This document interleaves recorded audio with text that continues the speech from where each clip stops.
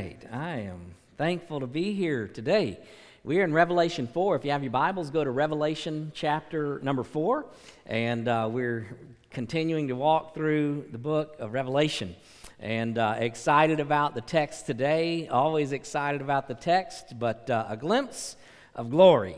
And God, help us today, give us eyes to see what you would have us to see. I heard a story about a teacher that was teaching on heaven and to a group of kids, and they asked the question, said, "Hey, how many of you want to go to heaven?" And man, everybody in that class was raising their hand, and there was a little boy, and he didn't raise his hand. He was just looking down at the ground. He was looking at the ground. And so after class, the teacher went up to that little boy and said, "Hey, don't you want to go to heaven when you die?" And he said, "Oh, yes, ma'am, I do. And she said, "Well, why didn't you raise your hand?" And that little boy said, "Well, because I thought you were getting up a group right now." And so, yeah, heaven, when I think of heaven, what a day that's going to be. When we talk about heaven, all of the saved, all of the redeemed, one day is going to see and be exactly where we're going today. And but listen, but it will only be the redeemed. It will only be the redeemed. Only those who have placed their faith and trust in the Lord Jesus Christ. The Bible says there's only but one way to be saved. I am the way, the truth, and the life. No man comes to the Father but through me. We're saved by grace through faith in Jesus Christ alone. He paid the price for my sin, and He paid the price for your sin so that our sin debt can be forgiven, so that we can be cleansed, so that we can be prepared, and one day we will be with Him. I look forward to that day, but heaven is reserved only for those who have placed their faith and trust in the Lord Jesus Christ. It's interesting to me. Over the years, I've had the privilege and the honor to be able to do a lot of different funerals for a lot of different types of people. And it's interesting to me because as I look back and reflect on every last one of them, I've never done a funeral where anybody thought that this one might be in hell. I mean, not to say that we make that call, but I'm just simply saying the Bible teaches that there is a highway that leads to hell, and only a pathway leads to heaven.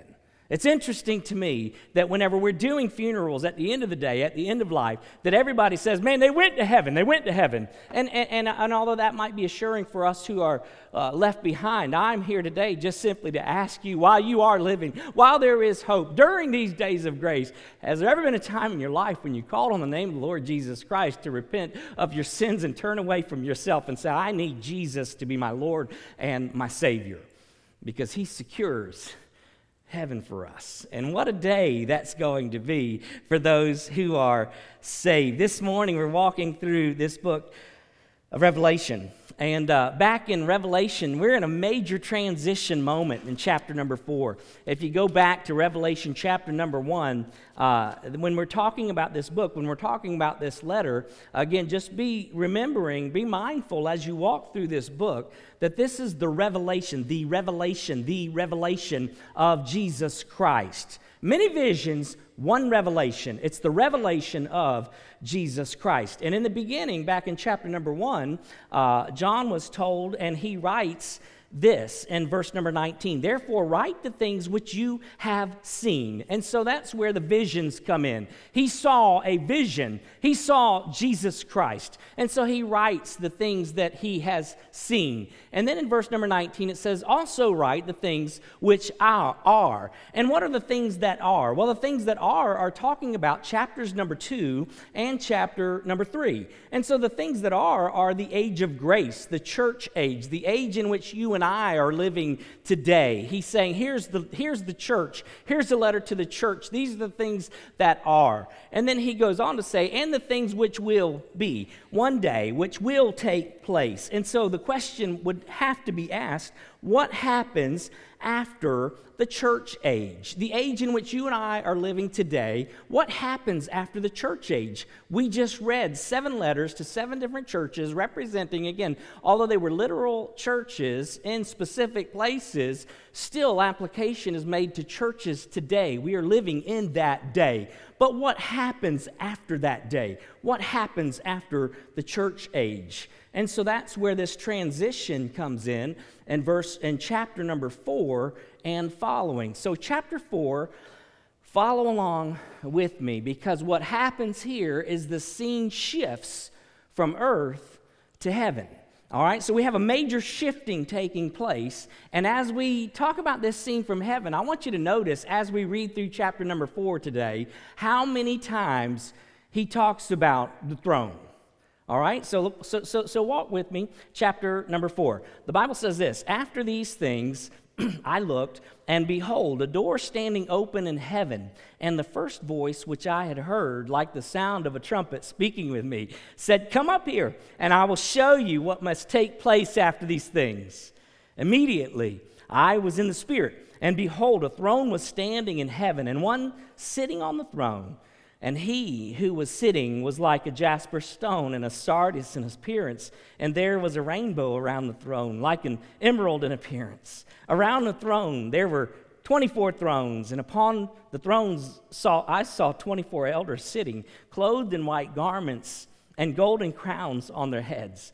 Out from the throne came flashes of lightning and sounds and peals of thunder. And there were 7 lamps of burning fire before the throne, which are the 7 spirits of God. And before the throne there was something like a sea of glass, like crystal. And in the center and around the throne 4 living creatures, full of eyes in front and behind. The first creature was like a lion, and the second creature was like a calf, and the third creature had a face like that of a man, and the fourth creature was like a flying eagle. And the 4 living creatures, each one of them having 6 wings, are full of eyes around and within. And day and night they do not cease to say, "Holy, holy, holy is the Lord God Almighty, who was and who is to come." In verse number 9, and when the living creatures give glory and honor and thanks to him who sits on the throne, to him who lives forever and ever, the 24 elders will fall down before him who sits on the throne and will worship him who lives forever and ever, and will cast their crowns before the throne, saying, "Worthy are you, Lord and our God, to receive glory and honor and power, for you created all things, and because of your will they existed and were created." So the scene shifts from earth to heaven. 2 times in the first verse he says, "after these things."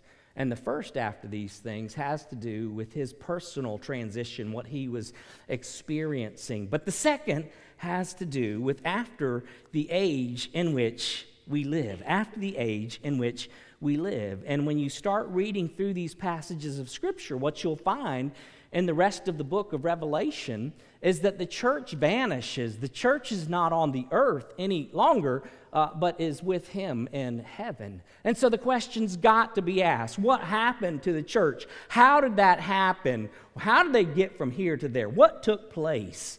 And the vanishing that took place would be what we would call, again, the rapture. The rapture. When you're talking about God's deliverance, what's happening in this book is, as we're reading along in chapter number 4 and chapter number 5, we find the church in heaven, and they're safe and secure in his presence. And in chapter number 6, 4, 5, and then in chapter 6, it comes back to the earth. And what we see happening on the earth is the beginning of the days of what we call the tribulation period. It is a 7-year period like never, ever, ever before, where the judgment of God is poured out on the planet. But if you remember, if you go back to chapter number 3, the Bible says in chapter number 3 of Revelation, the Bible says, "Because you have kept the word," talking to the church, "because you have kept the word of my perseverance, I will also keep you from the hour of testing," that hour which is about to come upon the whole world to test those who dwell on the earth. And so he's just simply saying, hey, I'm fulfilling my promises to my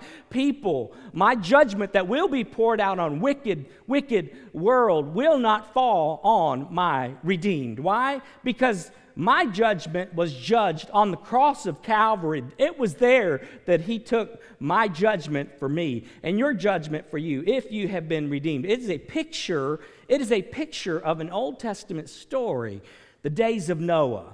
Right? If you go back to the Old Testament story, the days of Noah, you remember the days of Noah? God was judging a wicked world, and what happened is before one drop of judgment fell, his righteous people, Noah and his family, were safe and secured, shut in by the hand of God onto the ark, and not one drop of judgment that fell from heaven ever touched his people. And the same thing is true of what's going to happen in the church. There will be a rapture. We don't read about it here in Revelation. We just see a church who vanishes. But if you read back in different places in Scripture, it is described. 1 Thessalonians chapter 4, verses 16 and following. The Bible says this, "For the Lord himself will descend from heaven with a shout, with the voice of the archangel, and with the trumpet of God, and the dead in Christ will rise first. Then we who are alive and remain will be caught up together with them, snatched away in the clouds to meet him in the air. And so we shall always be with the Lord." It's just a description of what we call the rapture, the snatching away. The Bible says in 1 Corinthians 15, in verses number 51 and 52, the Bible says it like this, "Behold, I tell you a mystery. We're not all going to sleep." And he's not talking about going to sleep at nighttime. He's talking about die. It says, "But we will be changed in a moment, in the twinkling of an eye, in the last trumpet. For the trumpet will sound, and the dead will be raised imperishable, and we will be changed." They were fully anticipating the rapture taking place during their lifetime. It will happen one of these days. And one thing we have to remember is simply this. When you're talking about the end-time events, what we got to remember is this. The rapture of the church and the return of Jesus Christ are not one and the same event. The rapture of the church happens, the Bible says, at a time that we do not know. Like a thief in the night. There's two people standing in the field. One disappears and the other is still left behind. That's the rapture. In fact, that's what our whole drama is about, the vanishing and the ensuing chaos that will be taking place. And we're gonna go into the tribulation period, which I believe introduces some of that chaos that will be ensuing when the rapture happens. However, we do know that day, we don't know when that day will occur. That's why you've got to be ready. I don't know when it's going to happen. It could be today. I believe it could be today. But what the rapture does do for us is it begins a clock that begins ticking, because we do know for a fact exactly how long and when the return of Jesus Christ will happen. It is a date that we will know based on the rapture of the church. The tribulation begins. It will be a 7-year period of time. And so when we're talking about this picture that John has, John, all of a sudden, he changes from earth into heaven. And it's interesting. It's interesting as he writes. And watch what happens as he writes. And we're going to go into it.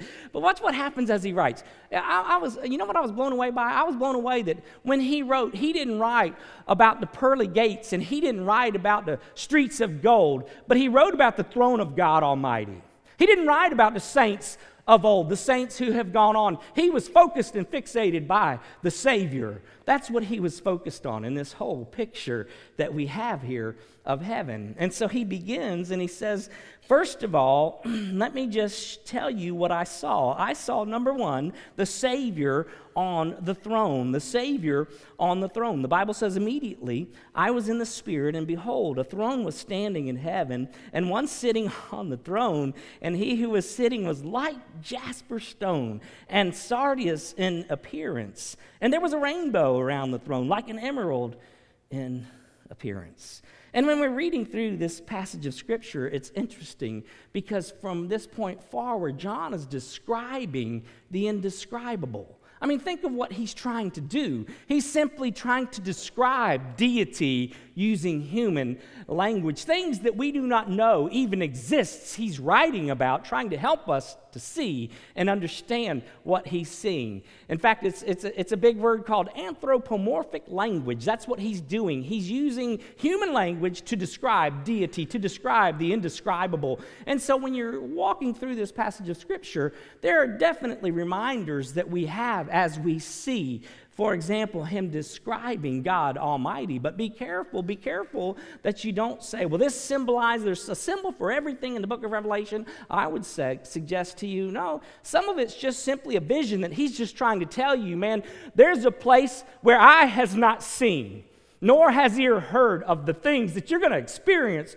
one day, the redeemed. What a place this is going to be. So he does describe Jesus. He describes this scene where the Savior is sitting on the throne. And he says, number one, it's a reflection of who he is. Man, there's jasper, which is clear crystal. What we would have today would be a diamond. And I believe when you're looking at Jesus Christ, you're seeing perfection. No spot, no blemishes. You're seeing perfection. And then he says there's sardius. There's something like a ruby, like ruby red when I see Jesus Christ. Ruby red. And I can't help but think, man, all I know is it's a reminder that he shed his precious blood for me. And I will be forever reminded of how much he loves me. But when I look at the throne one day, I'm reminded that, man, it cost him his blood so that I might be here even today.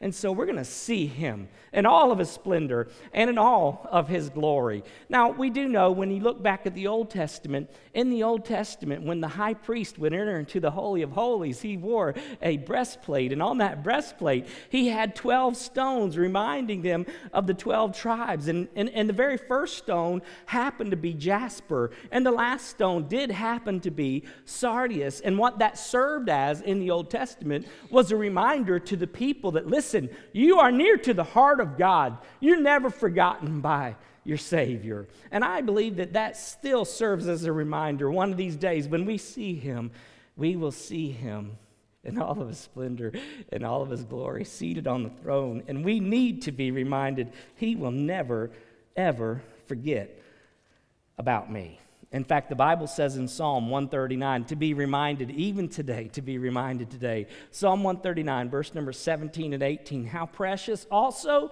are your thoughts to me, O God, and how vast is the sum of them. If I should count them, they would outnumber the sand. When I awake, I am still with you. There are times in our life when we go through difficult days and we feel like maybe God's forgotten about us, but I'm telling you today, you are always on his mind. You are always on his heart. And I am so thankful to God. What a reminder. And he says not only is he sitting there on the throne, but there is a rainbow. There's a rainbow, and it's like an emerald, and it goes all the way around him. And we know that when we talk about the rainbow, the rainbow was a covenant that God made with Noah in the Old Testament. I will never destroy the earth again.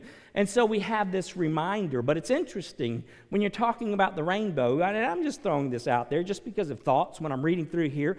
Interesting because when we see the rainbow today, what we see is we see a little arc on the rainbow. We see a half arc. We don't see a full circle, but here in heaven what we see is a full circle. The rainbow always follows the storms, and I believe it's a reminder that, listen, when we're in the presence of Jesus, the storms are over not only for a short period of time, but forever and forever and forever and forever in heaven.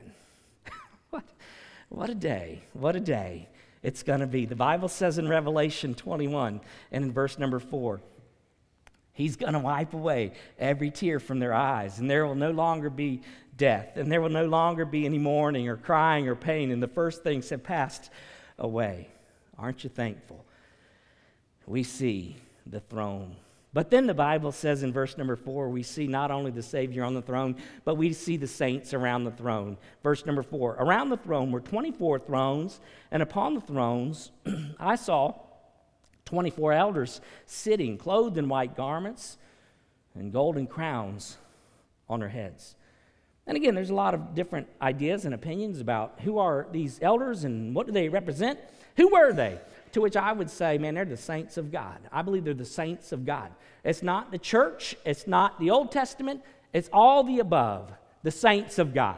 And so you say, why do you say you believe it's the saints of God? I believe they represented the redeemed of all time. You got the 12 apostles from the New Testament and the 12 tribes from the Old Testament. And so when you talk about these guys, these elders seating on thrones, and they give the picture, we can look back at a couple of things that he talked to the church about. Revelation chapter number 3, for example, verse number 21. In Revelation 3 and verse number 21, the Bible says, he who overcomes, talking to the church again, the redeemed, I will grant to him to sit down with me on my throne, as I also overcame and sat down with my Father on his throne. And so we will be seated on a throne. We will be robed with white robes. The Bible says in Revelation chapter number 3 and in verse number 5, he who overcomes will thus be clothed in white garments, and I will not erase his name from the book of life, and I will confess his name before my Father and before his angels. Not only that, but we will be given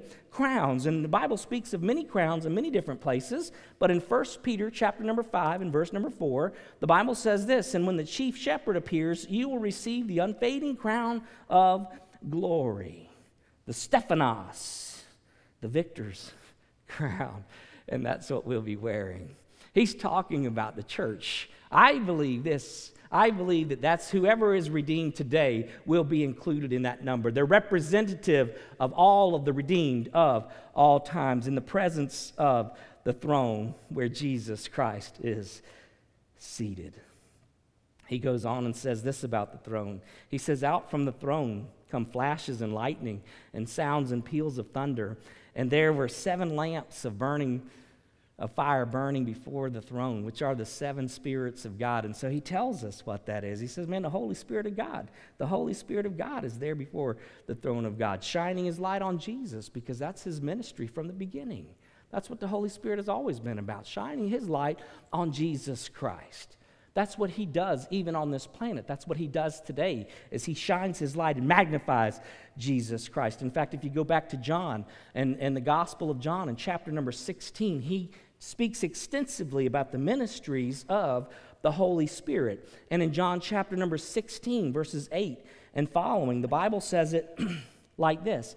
And it says, and he, when he comes, will convict the world concerning sin and righteousness and judgment.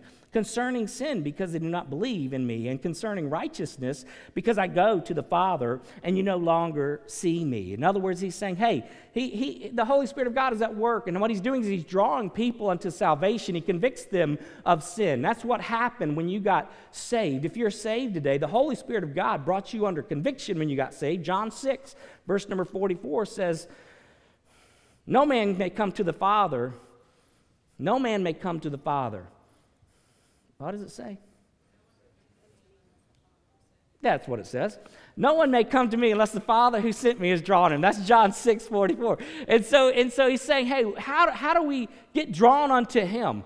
Through the power of the Holy Spirit. The Holy Spirit draws us to Jesus Christ. That's part of his work and what he did in convicting people and in drawing people. And he convicts us even of our sinful state. But then he says this, but because I go to the Father, and then verse number 11, and concerning judgment, because the ruler of this world has been judged. And so that's what we see in the presence and in the throne, I believe, is the judgment of the Holy Spirit of God.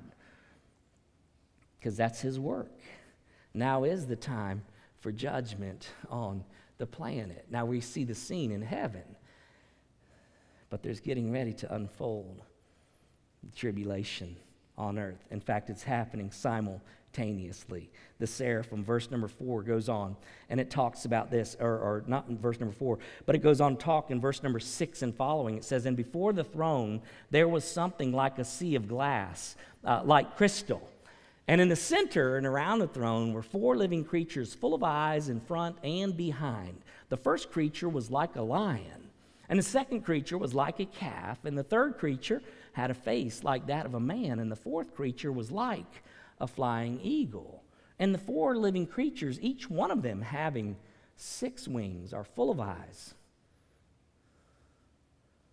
around and within, and the day and night they do not cease to say, holy, holy, holy.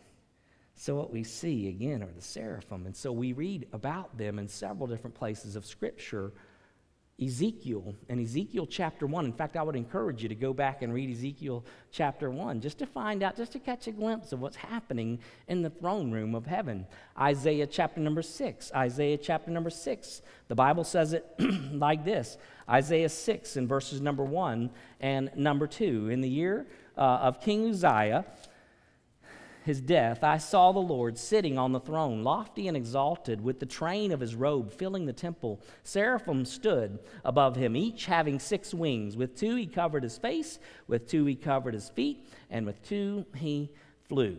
And then it goes on to say, and one called to the other, Holy, holy, holy is the Lord of hosts. The whole earth is full of his glory. When we're talking about these four creatures and what they symbolize, again, there's a lot of different possibilities, but I think that 4 would be that number. As with many numbers, there are numbers that are symbolic in meaning, and it's talking about things of the earth. There's the 4 corners of the earth. There's the 4 seasons of the earth. And so we're talking about things on the earth. We're talking about created things, and I believe what he's representing is the 4 creatures that are discussed all the way back in the covenant that God made with Noah in the book of Genesis. If you go back to Genesis chapter number 9 and in verse number 9 and 10, in Genesis chapter number 9 and in verse 9 and 10, his description, his covenant that he makes, the Bible says, Now behold, I myself do establish my covenant with you and with your descendants after you. In other words, there's the man. He's made a covenant with man. Verse number 10, and with every living creature that is with you, the birds and the cattle, and every beast of the earth with you, of all that comes out of the ark, every beast of the earth, God made covenant with. And I believe that they represent all of creation in the presence of the Lord, worshiping the one who redeemed the planet. Aren't you grateful? What a day that will be. I don't know exactly what that's going to look like, but I do believe that every creature will be represented there.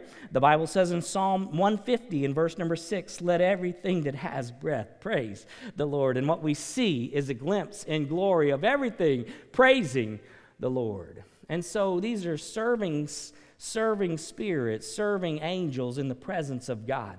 And not only that, but they're singing. And so there's songs that are being sung in the presence and in the throne of the Lord Jesus Christ. The Bible says they're singing and what they're saying. And watch what it says. And day and night they do not cease to say, Holy, holy, holy is the Lord God Almighty, who was and who is to come.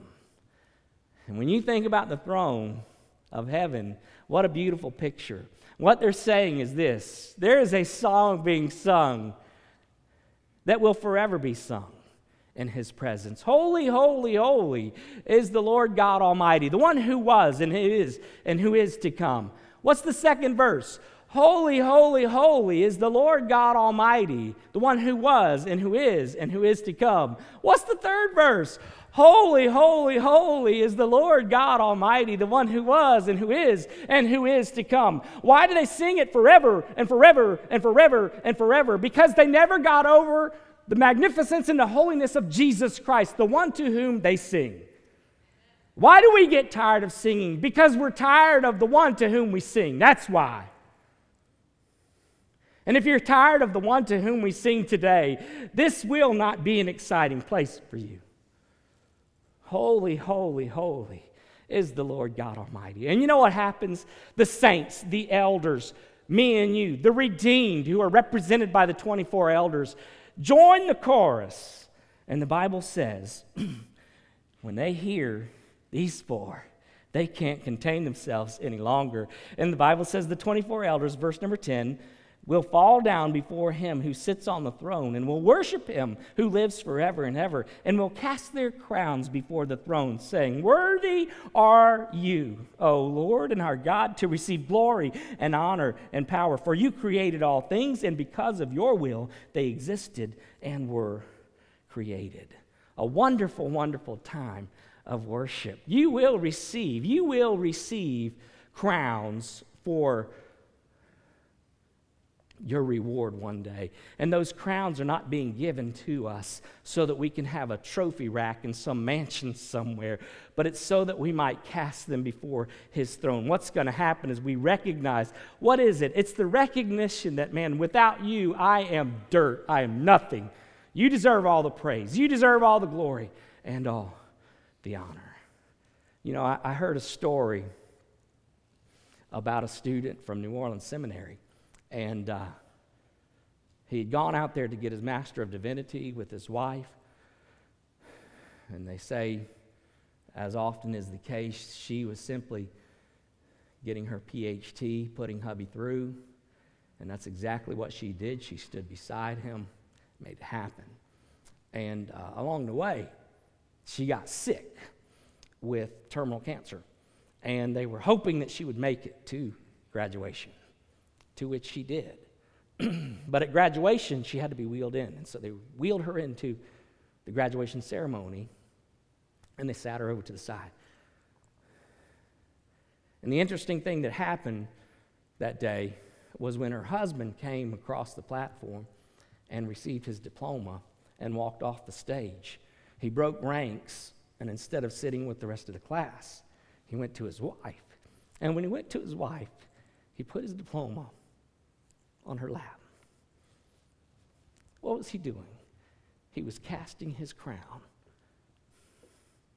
on the one who paid the price for him. I couldn't have done it without you. And one day, the saints of God, the redeemed, are going to have the privilege and opportunity to cast our crowns in his presence. Thank you, thank you, thank you for all that you have done to me.